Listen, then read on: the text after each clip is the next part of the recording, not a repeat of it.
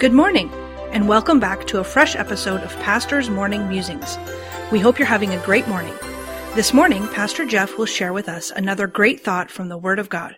Pastor Jeff, where will we be musing this morning? Good morning. Today we'll be in the book of Luke, chapter number 12, beginning in verse number 13.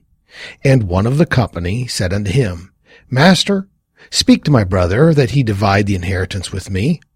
And he said unto him, Man, who made me a judge or a divider over you?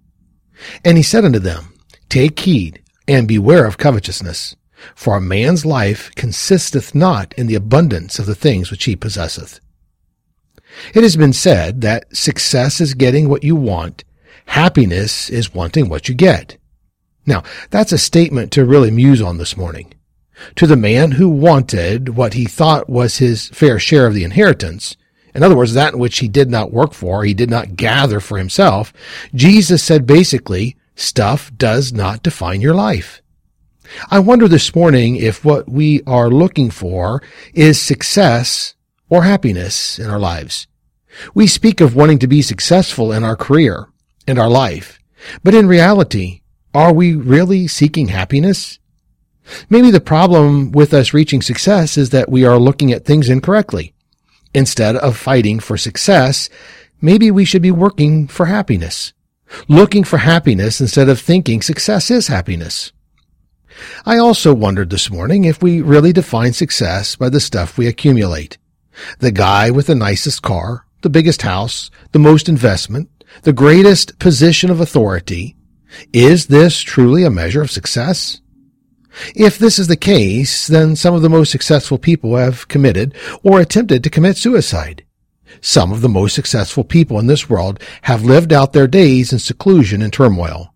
Is this success? Jesus said that our life does not consist of the stuff that we have.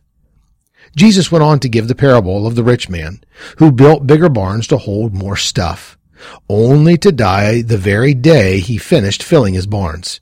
Jesus said that someone else was going to take his stuff and use it. What was the problem according to Jesus' parable? Well, in Luke 12, verse 20 and 21, we read, But God said unto him, Thou fool, this night thy soul shall be required of thee. Then who shall those things be which thou hast provided? So is he that layeth up treasure for himself and is not rich toward God.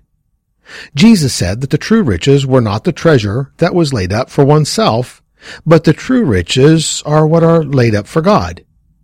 I wonder if we could take Matthew 6:33 at face value and live it.